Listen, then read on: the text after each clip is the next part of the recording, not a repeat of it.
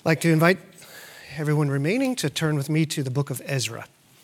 Ezra chapter 6, today we'll begin at verse 13, as we're in the middle of this series in this book that from all outward appearances seems so far removed from our context, so irrelevant, and we've found, I trust and hope, that it is immensely relevant to our lives and to us as a church. Today we come to this passage, Ezra chapter 6, verse 13. This is God's word. Then, according to the word sent by Darius the king, Tattenai, the governor of the province beyond the river, Shethar-Bozenai and their associates did with all diligence what Darius the king had ordered. And the elders of the Jews built and prospered through the prophesying of Haggai the prophet and Zechariah the son of Iddo.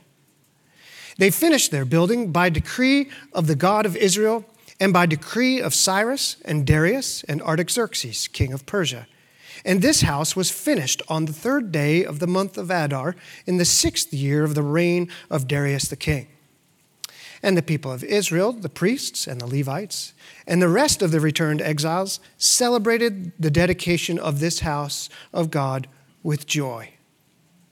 They offered at the dedication of this house of God 100 bulls, 200 rams, 400 lambs, and as a sin offering for all Israel, 12 male goats, according to the number of the tribes of Israel. And they set the priests in their divisions and the Levites in their divisions for the service of God at Jerusalem, as it is written in the book of Moses. On the 14th day of the 1st month, the returned exiles kept the Passover. For the priests and the Levites had purified themselves together. All of them were clean. So they slaughtered the Passover lamb for all the returned exiles, for their fellow priests, and for themselves. It was eaten by the people of Israel who had returned from exile, and also by everyone who had joined them and separated himself from the uncleanness of the peoples of the land to worship the Lord, the God of Israel. And they kept the feast of unleavened bread 7 days with joy, for the Lord had made them joyful and had turned the heart of the king of Assyria to them, so that he aided them in the work of the house of God, the God of Israel. Would you pray with me?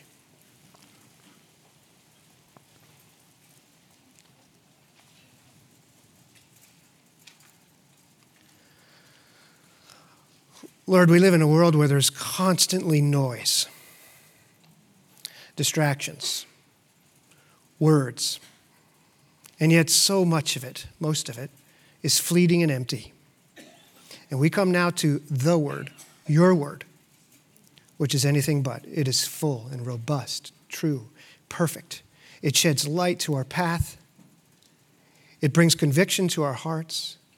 It brings comfort to our souls. So we come expectantly today and ask that you would speak through this portion of your word. You would show us Christ. And then in seeing him, we would become more like him. And we would worship you, Father, Son, and Holy Spirit with great joy because of him. For we pray this in his name. Amen.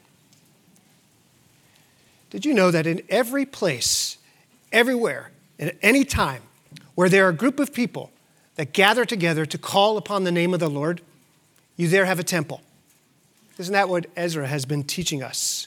Some of these temples are in the form of a cathedral, huge and vast and beautiful and old. Other of these temples are under the shade of a tree to protect them from the sun. Other temples come in the form of a basement where no one can hear you and no one can find you or see you. In the Old Testament, though, as we come today to this passage, the temple was a building. A place, a representative place that symbolized God's presence with his people when they gathered to worship him, to call upon his name. In the New Testament, of course, we no longer need that building, for God doesn't dwell in temples made with human hands. He dwells in us. We are God's temple, the New Testament tells us, and we learn this from Ezra. And so here, as God's temple, and wherever God's temple meets to call upon his name, if indeed it is a place where God dwells and the people of God join together in unity, then of course we want to thrive as a meeting place with God, as a temple with God. We want to spiritually prosper, don't we? Every church that calls upon the name of the Lord wants to be doing better, wants to be worshiping more joyfully, wants to be following, obeying, serving the Lord more fully. And in this text today, we find some clues as to how the people of God prospered on this occasion. When I say prosper, don't make any mistake about it. I'm not talking about financial prosperity or physical prosperity. I'm talking about spiritual prosperity. We find here that at this occasion in Israel's life, the building of God, the temple, finally comes to a conclusion.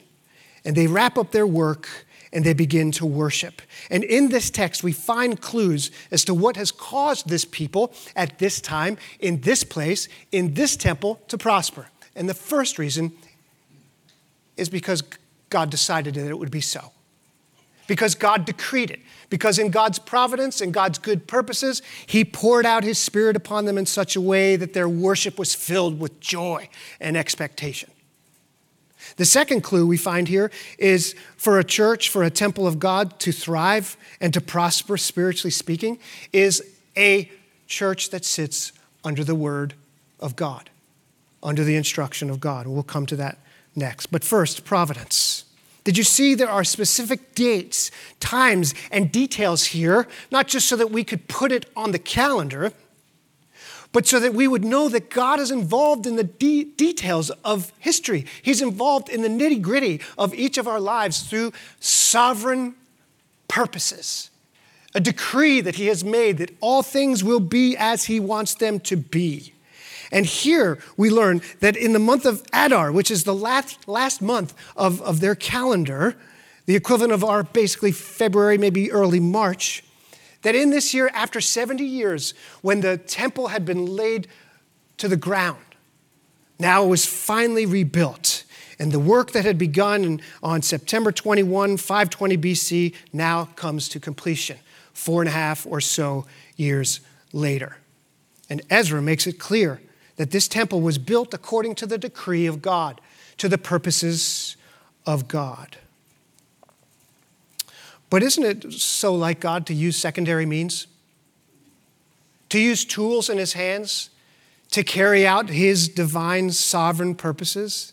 It is ultimately his decree that we read about here that informs and empowers the people of God to obey these other small kings' decrees, Darius, Cyrus, and Artaxerxes. God uses means in his providence. These tools are used in his hand to carry out what he wants to carry out. Even kings, powerful kings of huge and vast empires like Persia. In Proverbs 21:1, we read this: "The king's heart is a stream of water in the hand of the Lord. He turns it wherever he will." So we do not praise the tool that is used, the means that God uses. We praise the craftsman, don't we? When you see a beautiful painting, you don't turn to the paintbrush and praise the paintbrush. You praise the painter, the artist. So too here, as much as there have been decrees by Cyrus and Darius and Artaxerxes, which we'll come to in a minute, behind it stood the sovereign purposes and providence of God. That without his permission and without his blessing, this temple would have never been built, regardless of what Cyrus decreed or Darius decreed or Artaxerxes decreed. And let's talk about Artaxerxes, because this is the elephant in the room if you were paying close attention to this text. Because we know nowhere in history of a decree given by Artaxerxes that was for Israel. And furthermore, Artaxerxes served 50 years later than the time frame that we are focused on here in chapter 6. So what's going on here? Well, the best resolution is to recognize that Ezra is doing something which he did a few chapters ago in chapter 4. He's not doing a flash back. He's doing a flash forward. He's looking forward 50 years from now, because he writes this book after that time, to mention this as there's going to be more to build. Yes, the temple's done. Notice verse 14. It doesn't say that the temple was built and finished. It says the building was finished. But there's a broader sense of that word, because in a number of decades, there's going to come the final wave of exiles with Nehemiah to build and construct the wall of Jerusalem. So Ezra's taking the zoom-out view of history and putting all these kings together, Cyrus, Darius, and Artaxerxes 50 years later, to say that God's sovereign decree and purposes spanned the whole distance of time. But ultimately here, the main thrust, the main event here aren't the details, but it is that God is in control of the details. And providence prevails. His decree will come about. Nothing, no king can alter it. No decree can change it. It can only be used in the hand of God after God has decreed it. And this control that God has, this good God has, who is not only a father who cares for you and me, but whose hands are tied like me sometimes when I want to care for my children, but who is Almighty God and can change things and will according to his will. This God who is in control of all of the details of your life should be an enormous source of comfort for us. Perhaps in some of your minds comes the text that many of you love from Jeremiah 29:11. For I know the plans I have for you, declares the Lord. Plans to prosper you spiritually, not to harm you. Plans to give you a hope and a future. Listen to what Scottish Presbyterian of the 17th century, Thomas Boston, says about the comfort that God is in control. Let the people of God comfort themselves in all cases by this doctrine of divine decrees, and amidst whatever befalls them, rest quietly and submissively in the bosom of God, considering that whatever comes or can come to pass proceeds from the decree of their gracious friend and reconciled Father, who knows what is best for them and will make all things work together for their good.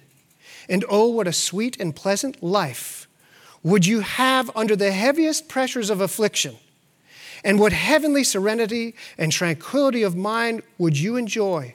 And would you cheerfully acquiesce in the good will and pleasure of God and embrace every dispensation, however sharp it may be, because it is determined and appointed for you by the eternal counsel of his good will.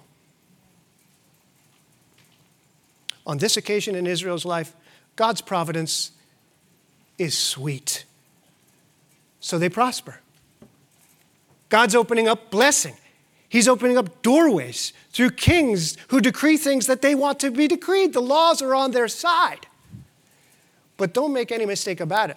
This Israel, for 70 years, has been experiencing the bitter providence of God in exile, and still sovereign and control when Nebuchadnezzar's on the throne, and they're under his thumb, and the laws don't go their way.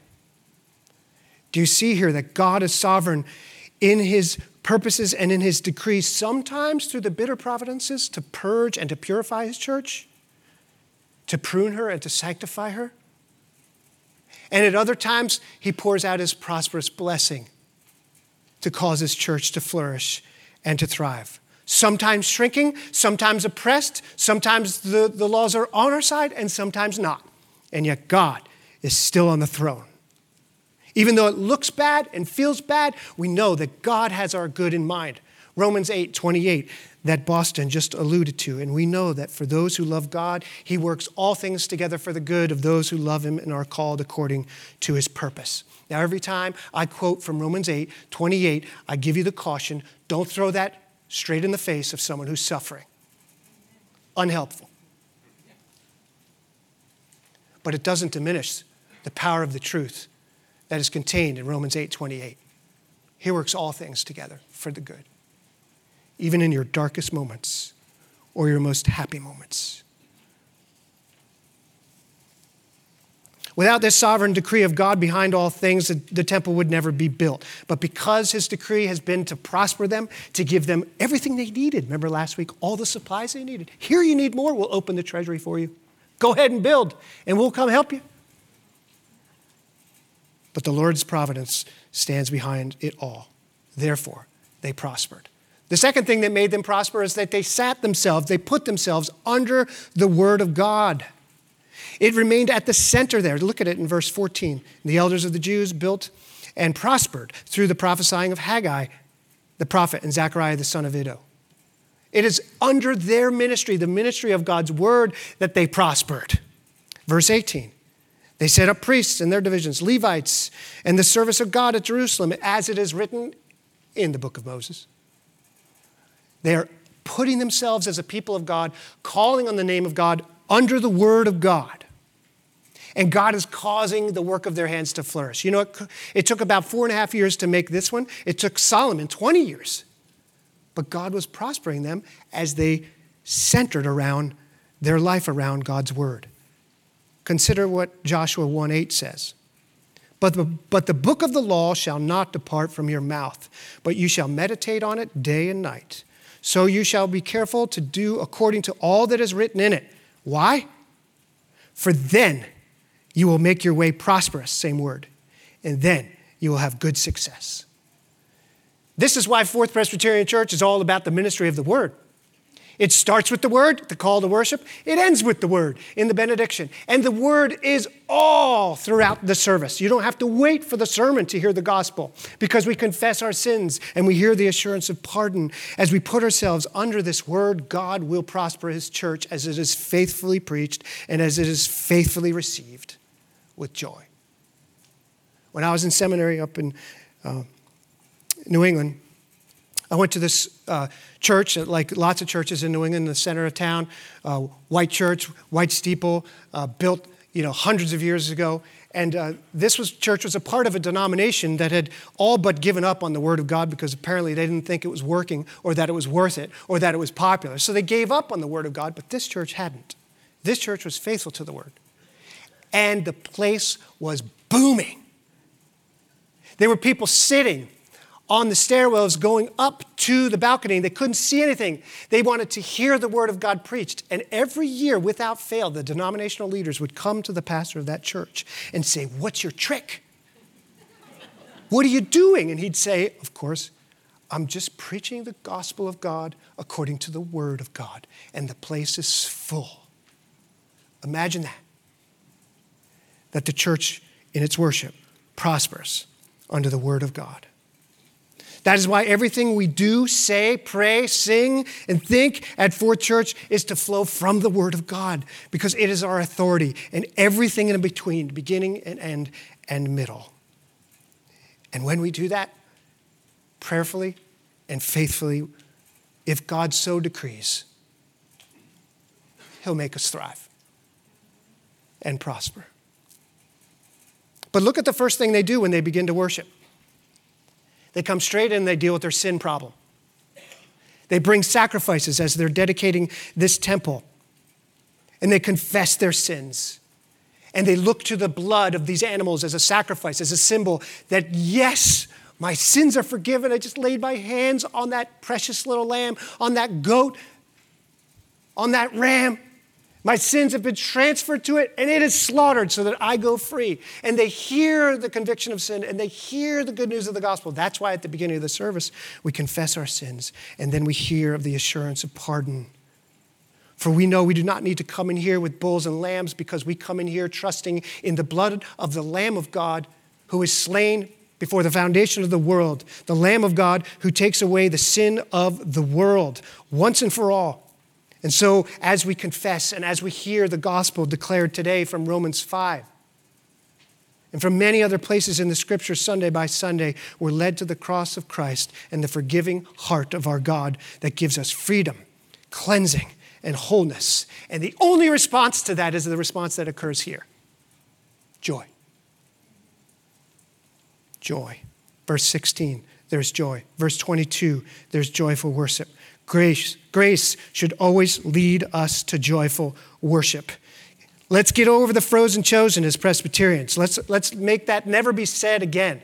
I kind of poked fun with the 8 o'clock people because they're less awake than at least some of you. There should be characterized in the worship of Fourth Presbyterian Church, because we do our best to stick to God's word that he might prosper us. Not humdrum, dull, or boring. But you should smile more. You should laugh more. You should rejoice more. Because your sins are forgiven. Not just the preachers. Not just the person to your right or left, but yours, if you are in Christ. Your sins are forgiven. That is to produce exuberant joy. I read of one preacher who mentioned this story of Franz Joseph Haydn. He wrote exuberant music, and it was criticized by all the somber people in the church because that's way too cheery for our tastes, okay? And he said, writing down, he said, since God has given me a cheerful heart, he will forgive me for serving his church cheerfully, okay? And when Haydn was setting his music, his mass to words, the words that go like this in English, the Lamb of God who takes away the sins of the world, he crafted it, he says here, to quote him, with an uncontrollable gladness. He even had to go so far as to apologize to the empress and said to her, explaining to her that the certainty of God's grace had made him so happy that he wrote a joyful melody for somber words. The somberness and power and sublime nature of the cross brings joyful praise. These people haven't been able to worship aright for decades. And now the doors are open wide. They celebrate the dedication of this feast. They bring their gifts, their sacrifices. And here we note that if you compare how many gifts and sacrifices they bring compared to what Solomon brought in his time, it's totally nothing compared to it. It's totally meager. Likely because they're a whole lot poorer in this season of their national life. But that didn't diminish their joy. That didn't diminish the joy of their worship. So a month and a half later, now in the first month of their calendar, they celebrate the Passover. The Passover where they remember they're clean, where they remember they're free, where they remember that those who enslaved them in Egypt are now covered in the sea that has judged them. And why did God save them in that Passover? As they look back with thankful hearts at this event that would have been their cross event, if you will, for an Old Testament saint. They look back on it with joyful praise because God delivered them from their enemy, and he delivered them to go do what? To wander in the wilderness? No, to worship. Yes, they wandered, but they were called originally to go worship. And now we've seen in Ezra this second Passover, the second Exodus motif here, as now later in Israel's history, the exiles are returned to their land. A second Exodus they're enjoying to go and to build God's temple and to worship not in the wilderness like Moses did, but in God's temple. And both of these Exoduses, and both of these, if you will, Passovers, are only signposts, temporarily set up in Israel's history to point to the true Passover. Our New Testament reading from 1 Corinthians 5 today said the Passover lamb has been slaughtered. So let's celebrate the feast. There is no doubt in my mind that he has Ezra chapter 6 in his mind. And the Apostle Paul is saying here, as he joyfully celebrates the Lord's Supper, he's saying that is the gift of God, the Passover meal, eating that feast, that wonderful barbecue we now have in this small, simple meal of a cup and bread that looks back to our Exodus, where our enemy was conquered, not by the covering of water, not by a decree that set us free by any human king, but by the decree of God who in eternity saw to it that his son would be crucified for sinners like you and me and take on our guilt and punishment as the Lamb of God who takes away the sin of the world, and that his sacrifice would mean the forgiveness of your sins, the wholeness of your life, the hope of everlasting life. And this was done not through any king who made the laws happy and appropriate and comfortable for them, but through the King of Kings and Lord of Lords. It wasn't a political pawn that caused them to flourish. It was Jesus Christ, God's Son. The meal they celebrated at the Passover was a covenant meal. Only covenant people could enjoy it still today. Our meal is a covenant meal. This is my blood, says Jesus. It's the new covenant written in my blood. You don't need any other blood. It's been once and for all shed for you. And it's a covenant meal. But this covenant meal isn't just for the Israelites. Did you see in verse 21, this is a beautiful thing, don't miss the pieces. In verse 21, others were there with them. Others who separated themselves, presumably who were living in the land. Those who were Gentile converts, as God always intended it to be when he blessed Abraham and told him to go and be a blessing. It was a miserable failure. And now God is showing, hey, I want to bring more into my family. To the extent he's so committed to this that Rahab and Ruth make it into Jesus' genealogy. Because God has always been about the diversity of the nations, every tribe, tongue, and nation. Revelation 7:9. But do you recall back in Ezra 4 when the people living in the land were trying to dupe the Israelites and they said, hey, we'll help you build. Give us a hammer. Give us a beam. We'll help you build this building. And they said, no. We're going to build it alone. You stay away. Because I think they could read through their scheme. They seem like they're selfish, narrow-minded, nationalistic people. But here we see that they're adding to their number those who could participate in this covenant meal from pagan nations. They didn't win them through pagan practices, through some gimmick that they say maybe people will be attracted to the church if we just get with the cultural program. But they left the cultural program and accepted the word of God and therefore were made covenant partners, engrafted into the one family of faith. And God gave them this meal. So this is not a group of closed-minded, Gentile-despising Jews. They, under the flourishing hand of God, sitting under the word of God, got the picture of what God's wanted them to get all along and that we need to get. God is always about all nations, tribes, and peoples. And he wants people to be converted as this gospel is preached. The day after that, immediately following that, a 7-day feast occurs, the unleavened bread. You can read about it in Exodus chapter 12. Now there's one more elephant in the room, too. Aren't you lucky today? And I know we're deep into the sermon and you're deep into your slump, but I would be remiss if I didn't point out in verse 22, if you missed it, where it says, and had turned the heart of the king of Assyria to them. Is that a typo? We're talking about the kingdom of Persia, not a kingdom of another era, of a previous era.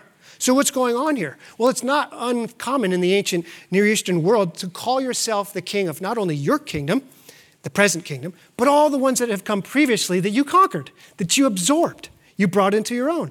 So appropriate to call these kings kings of Assyria as well.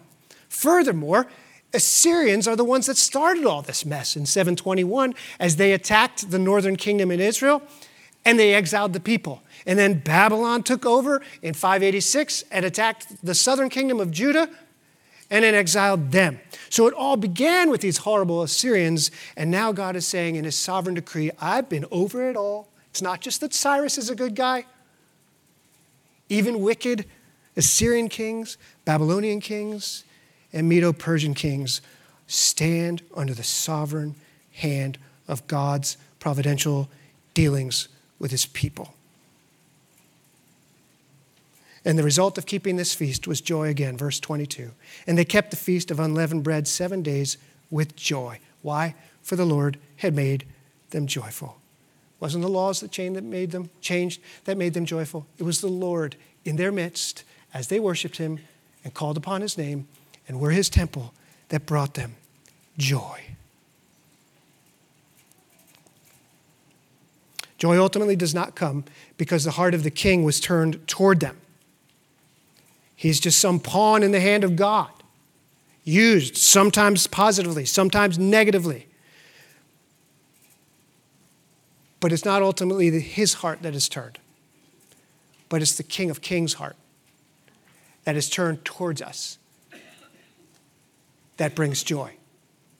And the only way he can do that is because he turned his heart from his son, as his son hung on the cross for sinners like us, to make you clean, to purify you. Did you see in the second part, they come pure? All because of the blood of the Lamb of God who takes away the sin of the world.